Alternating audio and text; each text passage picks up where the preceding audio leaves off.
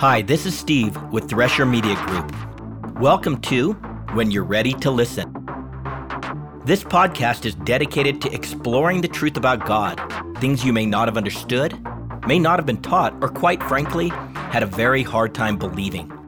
And since our entire relationship with God rests on believing, it is important we learn how to separate the truth from the many lies and fictions that abound within the religion of Christianity. So when you're ready to listen, tune in and discover a pathway to freedom, encouragement, life, and hope. Episode 100, Revelation 12, verse 9. Wow, we are on our 100th episode in our Revelation study, and that is some feat. Thank you for tuning in and being ready to listen. In our last podcast, we explored the time when the devil and his angels were kicked out of heaven, and a place for them was no longer found. We also discussed how Satan, the devil, is now deceiving the whole world and is now causing everyone, without exception, to roam astray in one way or another. He is the champion of deception and has honed his art of deception throughout the ages. Let us continue with Revelation 12:9 and our exploration of the satanic imagery used throughout Revelation. Revelation 12:9. And the great dragon was caused to be thrown out, the serpent of old, who is now caused to being called the devil and Satan, who is now deceiving or causing to roam astray the whole world. He was caused to be thrown to the earth, and his angels were caused to be thrown with him. Satanic imagery. As used in the Codex, animal imagery is intended to give us insight and understanding into the base nature of the person or spiritual being which the spirit is describing. Thus, the Shining One is not a shape shifter, showing up as a dragon one day and a serpent the next day. Rather, these images speak to various aspects of his nature, that which is akin to a dragon and to that of a serpent. It describes how he operates, how he thinks, and how he functions with others. Dragon and serpent. Dragon. The image of the dragon comes from the oldest book in the Codex, where God is showing off to a man named Job the marvel of his creation. After God shows Job all different sorts of animals, he comes to Leviathan, which is imaged as the most majestic of all created beings. And what we take away from the description we are given is that we do not want to mess with the Leviathan. Not only is he fire-breathing, as all dragons are, but his scales, which provide his armor, are so tightly joined that not even air can pass through their connection. They form a perfect defense. The dragon is mighty, powerful, fierce, full of strength, fearless, the king over all the sons of pride, one whose heart is as hard as stone, and unassailable, as no earthly weapon is even a threat to this majestic being. Lay your hand on him, remember the battle, you will not do it again. Behold, your expectation is false. Will you be laid low even at the sight of him? No one is so fierce that he dares to arouse him. The image of this dragon is intended to intimidate and cause us to fear, because from the point of view of our humanity, this is an indomitable foe bent on destruction and devastation.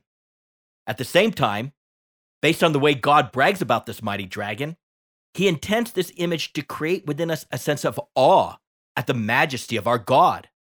This incredible being, no matter how terrifying, is still a created being.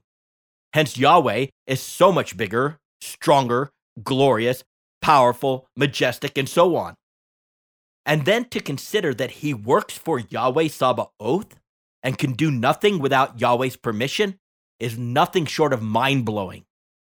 Satan may be big, terrifying, and unlike all other creatures, but he is still a created being, a cherub, and therefore he will never have anything in or on the Creator.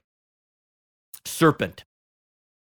The serpent of old draws us back to the Garden of Eden and the serpent's deception of Eve. Why was Satan imaged in the form of a serpent and not a dragon? Well, his mission was not to intimidate and destroy in the physical sense, but to destroy through deception in the spiritual sense. And that was going to take clever seduction that necessitated cooperation on the part of mankind. Undoubtedly, if Eve saw a huge fire-breathing dragon, she would have run for cover instead of hanging out in the shade of the tree, talking with the serpent and admiring some fruit. As such, intimidation, terror, and coercion were simply the wrong tools.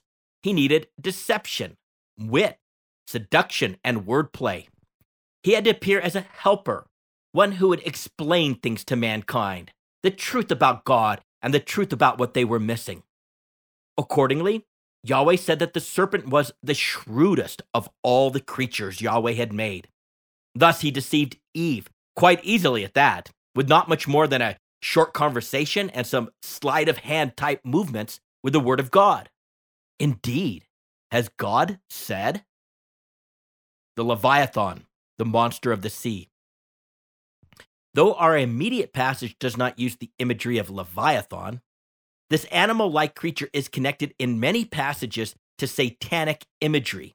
As far as the Hebrew, the word that is translated as Leviathan is associated with a wreath or a twisted animal, something akin to a serpent. Hence, he is referred to specifically as a twisted serpent and a fleeing serpent. We are first introduced to Leviathan in Job, where we come to associate Leviathan with a sea creature. Can you draw out Leviathan with a fish hook? He makes the depths boil like a pot. He makes the sea like a jar of ointment. Behind him, he makes a wake to shine. One would think the deep be gray-haired. But when the Spirit goes on to describe Leviathan as a fire-breathing dragon, who can strip off his outer armor? Who can come within his double mail? Who can open the doors of his face? Around his teeth there is terror. His strong scales are his pride, shut up as with a tight seal. His sneezes flash forth light. Out of his mouth go burning torches. Sparks of fire leap forth. Out of his nostrils smoke goes forth, as a boiling pot and burning rushes. His breath kindles coals, and a flame goes forth from his mouth. Then in a layered text, the Spirit describes the sea, which, as we know, is code for the restless seas of humanity, and he speaks of Leviathan, whom Yahweh formed to sport in it. Thus we know that the Shining One operates amongst the restless seas of humanity. And since Leviathan is described as a dragon, simply for sport, he causes chaos, distress, terror, and destruction in the realm of humanity. There is also a very interesting but bizarre passage in Psalm 74 that seems to go back to the tale of Genesis chapter 1, verses 2 through 8, when the earth was formless and void, consumed by water, covered with darkness, and God pierced the darkness with light, preparing the way for dry land to come forth out of the water. Imagine that this twisted serpent had coiled himself around the earth, cloaking it in darkness, and then God pierced him simply by uttering the words, "Let there be light." Psalm 74, 12 through 17. Yet God is my king from of old, who works deeds of deliverance in the midst of the earth. You divided the sea by your strength. You broke up the heads of the dragons in the waters. You cracked in pieces the heads of Leviathan. You gave him food or meat for the creatures, literally a tribe, for the wilderness. You broke open springs and torrents. You dried up ever-flowing streams. Yours is the day, yours also is the night. You have prepared the light and the sun. You have established all the boundaries of the earth. You have formed summer and winter. This is the first time we find out that Leviathan is a creature that has multiple heads, as the plural and not the singular is used. Heads. And Revelation 12:3 gives us more detail about this little fact when it says, "Then another sign was caused to be seen in heaven, and behold, a great red dragon, now having 7 heads and 10 horns, and on his heads were 7 diadems." By the way, did you also notice the comment about giving the Leviathan as food or meat for the creatures or tribe of the wilderness? This is telling, and it provides an interesting connection, since we have learned that the wilderness is code for the places where the demonic creatures make their home. It is their haunt, so to speak. So Leviathan has been given as their very substance, or the strength for all those in the demonic realm. The final passage in the Codex where Leviathan is mentioned directly, we get another connection to the serpent and to the dragon. Beginning in Isaiah 26, 19 through 21, this passage addresses the time of the rapture, the time of indignation or great wrath, when Yahweh comes out of his place to punish the inhabitants of the earth for their iniquity. It is addressing Jesus' second coming. Then the Spirit says in Isaiah 27:1, in that day, Yahweh will punish Leviathan, the fleeing serpent, with his fierce and great and mighty sword, even Leviathan, the twisted serpent, and he will kill the dragon who lives in the sea. This actually speaks of two separate but related events described in Revelation 20. Jesus returns to the earth and conquers the beast and the false prophet, tossing them into the lake of fire. Then as to the first event, Jesus has an angel take hold of the dragon, the serpent of old, who is the devil and Satan, and punishes him by locking him in the abyss for 1,000 years. And then for the second event, at the end of the 1,000 years, Satan, the opposer, is released from the abyss, and after some more of his deceptive shenanigans with the nations of the world, the devil, the accuser, is thrown into the lake of fire and brimstone, where the beast and the false prophet were thrown, and they will be tormented day and night forever and ever. So first he will be punished by being locked away in the abyss, and then killed by being tossed into the lake of fire. There's also one indirect mention of this sea monster, Leviathan, in the book of Amos. The Spirit is speaking about judgment on Israel, and he says in Amos 9, 2 through 4, even if they dig down to the place of the dead, I will reach down and pull them up. Even if they climb up into the heavens, I will bring them down. Even if they hide at the very top of Mount Carmel, I will search them out and capture them. Even if they hide at the bottom of the ocean, I will send the sea serpent after them to bite them. Even if their enemies drive them into exile, I will command the sword to kill them there. I am determined to bring disaster upon them and not to help them. In summary, the dragon and Leviathan images depict how the Shining One works amongst the nations, amongst the restless sea of humanity, and the war that he wages against God, against the people of God and the angelic hosts.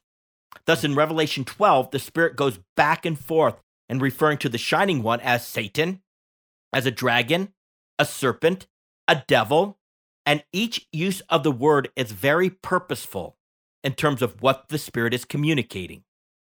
But with regard to the dragon, the Leviathan, he wages war against Michael and his angels. He persecutes Israel, and he wages war against the offspring of the Israel, those in the household of God.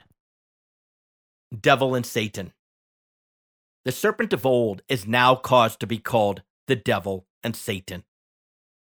The devil and Satan are not names. Rather, like animal references, they are monikers that also refer to aspects of his character.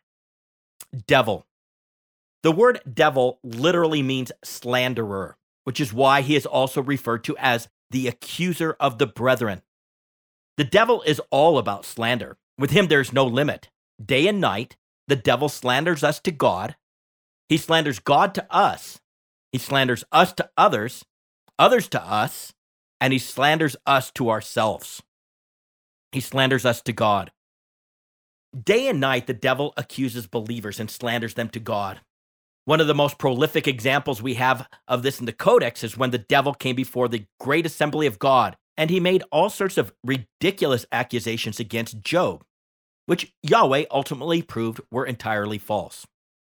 Then he used Job's friends and his wife to bring all sorts of ridiculous accusations against him, Job, which Job was dead set on proving false. We are told our adversary, the devil, prowls around like a roaring lion, seeking someone to devour.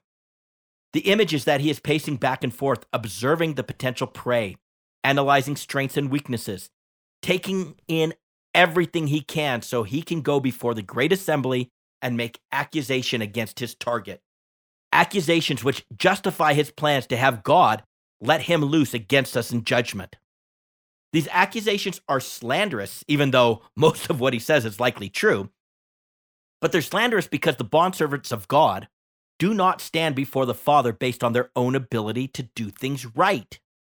Rather, They stand before him because Jesus did it right for them.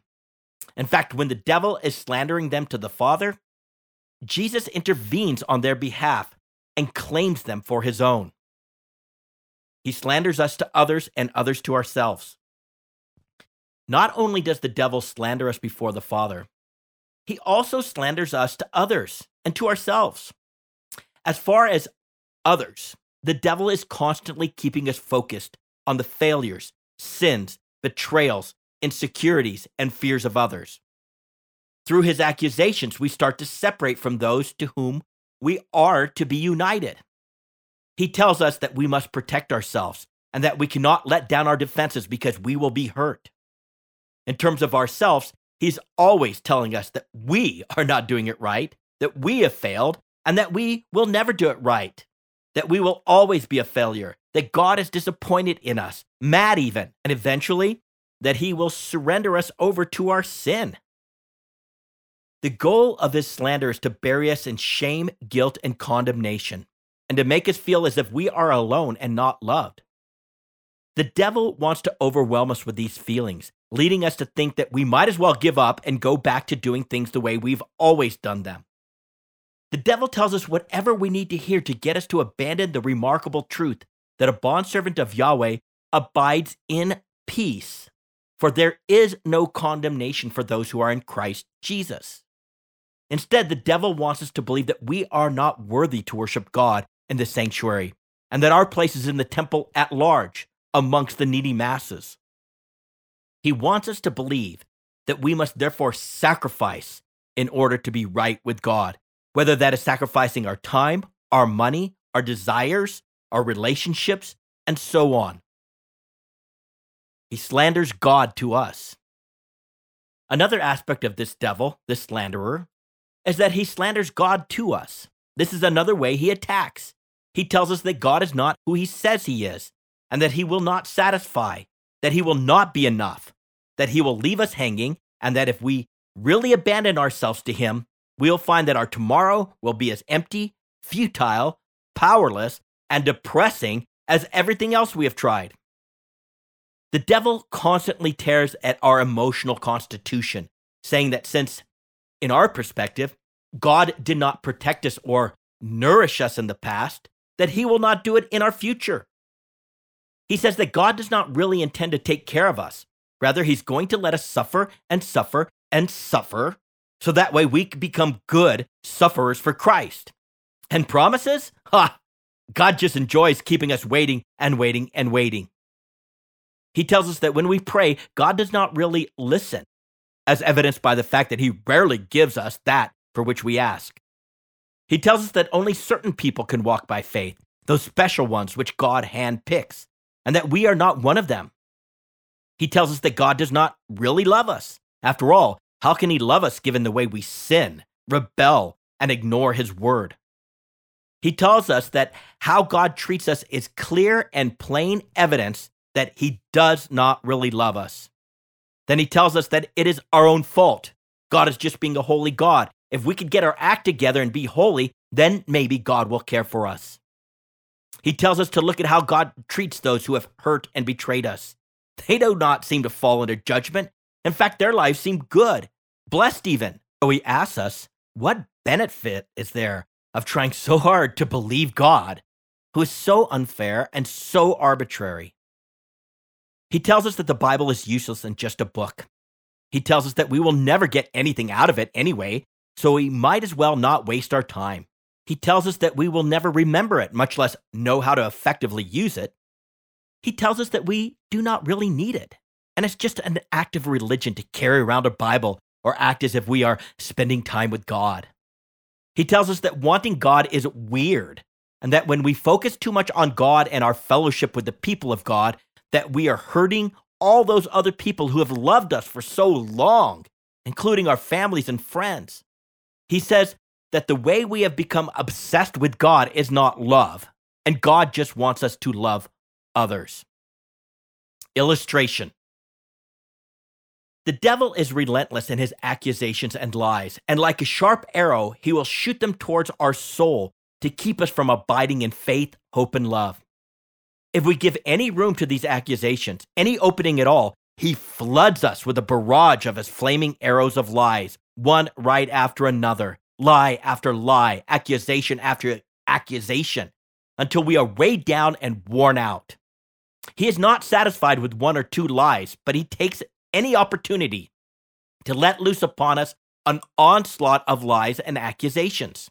By the way, in the Codex, the word devil is the translation of the Hebrew Sair, S-A-I-R, meaning a goat. That is why the devil is so often pictured as a goat or symbolized by a goat head. I always wondered about that and thought maybe you did too. So there you go. Now you know. Satan. Satan is not the name of our enemy, but it is another aspect of his nature. The word Satan literally means the adversary, the one who opposes, the one who lies in wait like a lion, ready to pounce upon its unsuspecting victim. Hence, he is also referred to as the enemy. Like a lion, Satan is patient and he lies in wait as he analyzes the myriads of ways that he is going to oppose us and oppose our relationships with others and oppose our relationship with God. We must not underestimate this Satan.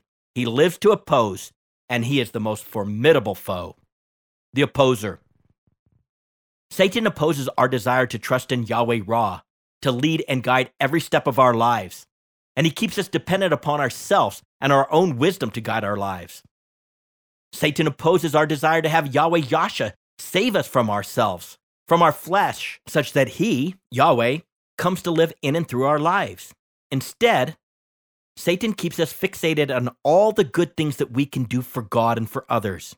In that vein, Satan also opposes our willingness by keeping us afraid of God and afraid of what he might do with our lives.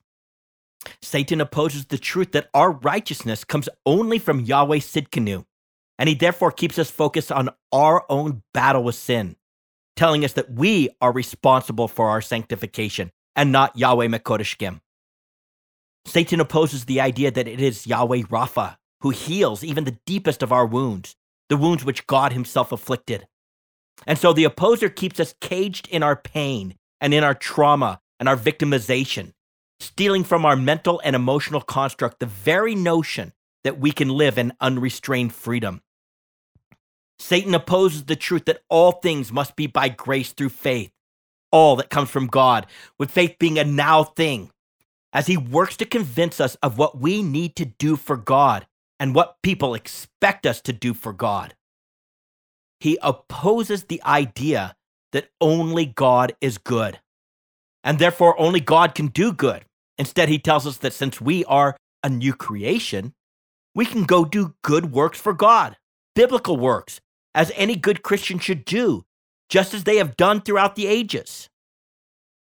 Satan opposes our belief that Yahweh Jireh will provide for us, and he therefore keeps us worried, fearful, and taking what we can when we can, just in case. He keeps us believing that our success is up to us and is all dependent upon our hard work and our intentional effort. In so doing, he keeps us so fearful of being without and being needy upon anyone other than ourselves. Satan opposes the truth that we are never alone, for Yahweh Shammah is always there. He keeps whispering lies deep into our soul, telling us that we are alone, that no one will really be there for us, and that when the shiitake hits the fan, everyone will abandon us and just take care of themselves. He then points out all the time that God has seemingly failed us and has left us feeling entirely alone, as if even our prayers bounce off the sky and never make it to his throne. The opposer's intent is to keep us feeling desperate, lonely, and afraid. Satan opposes the idea that when we are surrounded by the enemy, Yahweh Nisi is a safe place to turn, where we will always find safety and comfort. Instead, he keeps our eyes on the fight, the terrors that lie in our valley of the shadow of death. He keeps our eyes focused on all the other possible sources of comfort and safety to which we can turn, sources that so many cling to when they need help. Satan opposes the truth that Yahweh Sabaoth is in charge of all the angels, both good and bad, and so he keeps us fearful of the demons and the evil that surround our lives. Above all else, Satan does not want us to know that he can do nothing without the permission of Yahweh Sabaoth, and that if Yahweh Sabaoth grants him permission to come against us, it is only because Yahweh wants to give us another opportunity to learn why we should trust only in Yahweh and how to trust only in Yahweh. Instead, Satan wants us to fear the presence of the demons, fear what they might do to us and to those we love. He wants us to become obsessed with fighting them off and battling them, so we never come to realize why Yahweh permitted them to come to us in the first place. Satan opposes the reality that Yahweh Kana is jealous for us, so jealous that he will do whatever it takes to get us for his own, including letting the demons have access to our lives so we can learn and be trained in faith. And Satan confuses in our minds and in our emotions all that God does as an expression of his jealous love with such things as meanness, cruelty, harshness, and callous disregard. Satan even opposes our desire to practically know Yahweh Shalom and live in a confidence and rest, knowing that no matter what, we are at peace with God, for he has removed every obstacle that once separated us. In that light, Satan opposes our need to live in unity by always introducing division and betrayal, even in our most intimate of relationships. Satan is the destroyer of peace. Satan opposes our desire to love others with God's agape love, by always reminding us that we need to protect ourselves since God rarely does. Satan opposes every effort of Yahweh to convince us why we need to trust only him and how to trust only him. He opposes all that is good and all that is God, the world champion of deceit. And it is because of this great opposition that Satan is referred to as the one who is now deceiving the whole world. That is quite a title. He is truly the undefeated world champion of deceit and opposition. But know this, his most masterful art is to twist evil into a perception of good, to convince mankind, especially Christians, that they can be good for God, that they can be good like God, and that their goodness is what God desires from their lives. This is the lie he told Eve, and it is the stranglehold of deception he has held over our hearts throughout the centuries. And this lie has formed our personal, communal, and cultural idolatry all around the world. And it is for this reason that he is also called the God of this world. The point being that he can mimic aspects of the divine and convince us that his lies and deceptions are truth. He wraps things up in the right amount of good religion, such that his lies become very palatable to our religious flesh, that part of us that wants so desperately to be good for God and to earn his blessing. Satan does this by transfiguring himself as an angel of light, which is why it should not be a surprise that his servants also portray or transfigure themselves as servants of righteousness. This is evident throughout all the religions of this world that demand our good behavior. Hence Satan's ownership of the religion of Christianity. After all, the beast has already taken his authority from within the sanctuary of God, from within the church. And it is through this cloak of godliness, coupled with mankind's ignorance, that he is the world champion of deception, able to deceive the whole wide world. Now, in the transcript of this study, I've included an illustration depicting the dragon, the serpent of old, the devil, and Satan, with their key attributes, respectively. We'll talk through it, but it might be helpful if you printed yourself out a copy for reference. You can go to threshermediagroup.com, podcast, season 5, Jude and Revelation, show episodes. And we are in episode 100. The illustration, the dragon, intimidation, power, might, brutality, force, violence, aggression, war, and murder. The serpent of old, cunning, deceit, seduction, temptation, manipulation. The devil slanders us to God, slanders God to us, slanders us to others, slanders others to us, slanders us to ourselves. Satan, the adversary, deceiver of the world, the angel of light that twists evil into good. This is our adversary, the dragon, the Leviathan, the serpent of old, the twisted serpent, the devil and Satan. And with that understanding, we should be glad that he will be thrown down to the earth and his angels with him. But then again, maybe not. Let's stop here and we'll pick up in our next podcast in Revelation 12, verse 10. I'm glad that you tuned in and have been ready to listen. To get a free download of the full written transcript with all the scripture references footnoted, please go to threshermediagroup.com. That is THRESHER mediagroup.com. This is Steve with Thresher Media Group. When you're ready to listen, tune in.